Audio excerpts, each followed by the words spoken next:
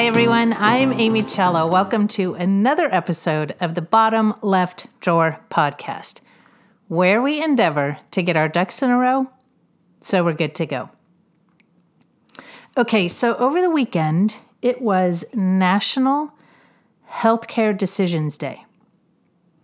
It was also National Eggs Benedict Day, which does get my attention, but I found National Healthcare Decisions Day much more compelling, and I want to talk about that today. So this day, it's a lot of words to say a lot of times. They've shortened it to NHDD, National Healthcare Decisions Day.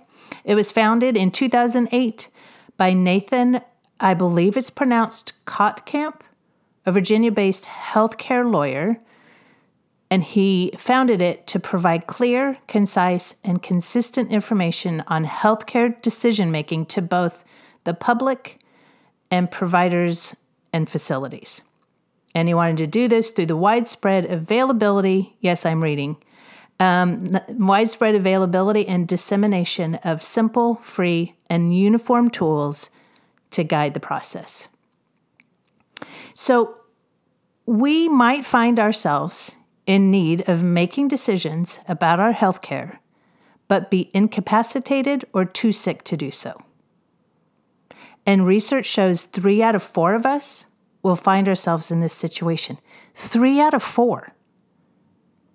This day, this NHDD day, is set aside to help us take care of these potential situations ahead of time. And this is where an advance directive comes in. An advance directive, sometimes called a living will, is a written document that tells your healthcare providers who should speak for you and what medical decisions they should make if you become unable to speak for yourself. This information is important if you become unconscious or otherwise too sick to make these decisions.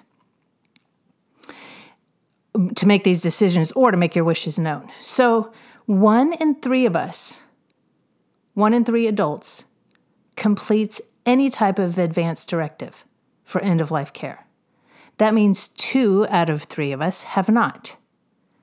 And so what happens if we don't have an advance care directive?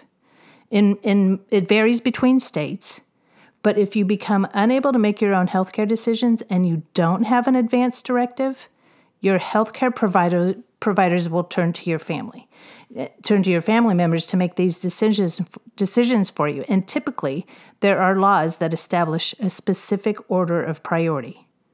So, depending on the state, it may be your parents, it may be your spouse or your partner, it may be your kids or your siblings. There's some kind of a hierarchy for each state that dictates this. But the bottom line is that it is not you who decides who will make those decisions unless you have created an advance directive. So we have the choice. In fact, we make the choice. By doing nothing, we've decided to let the state determine who can make your decisions.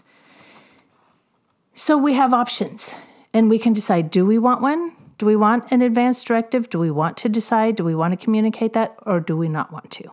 And some people, obviously a lot of people, choose not to.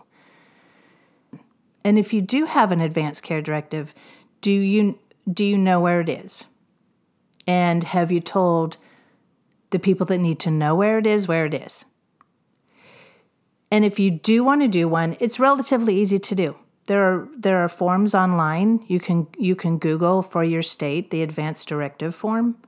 There are also a number of other options online, 5 wishes, and I'll link in the show notes to that. They have an advance directive, and then you can do so through the help of an attorney. Just a reminder, I am not an attorney, but you can do this through the help of an attorney. So think about your options. Think about what you want to do. If you've already done it, maybe review it, update it if needed. Make sure the people that you want to know, that need to know about it, they know where it is. And as always, be prepared and live well. Until next time.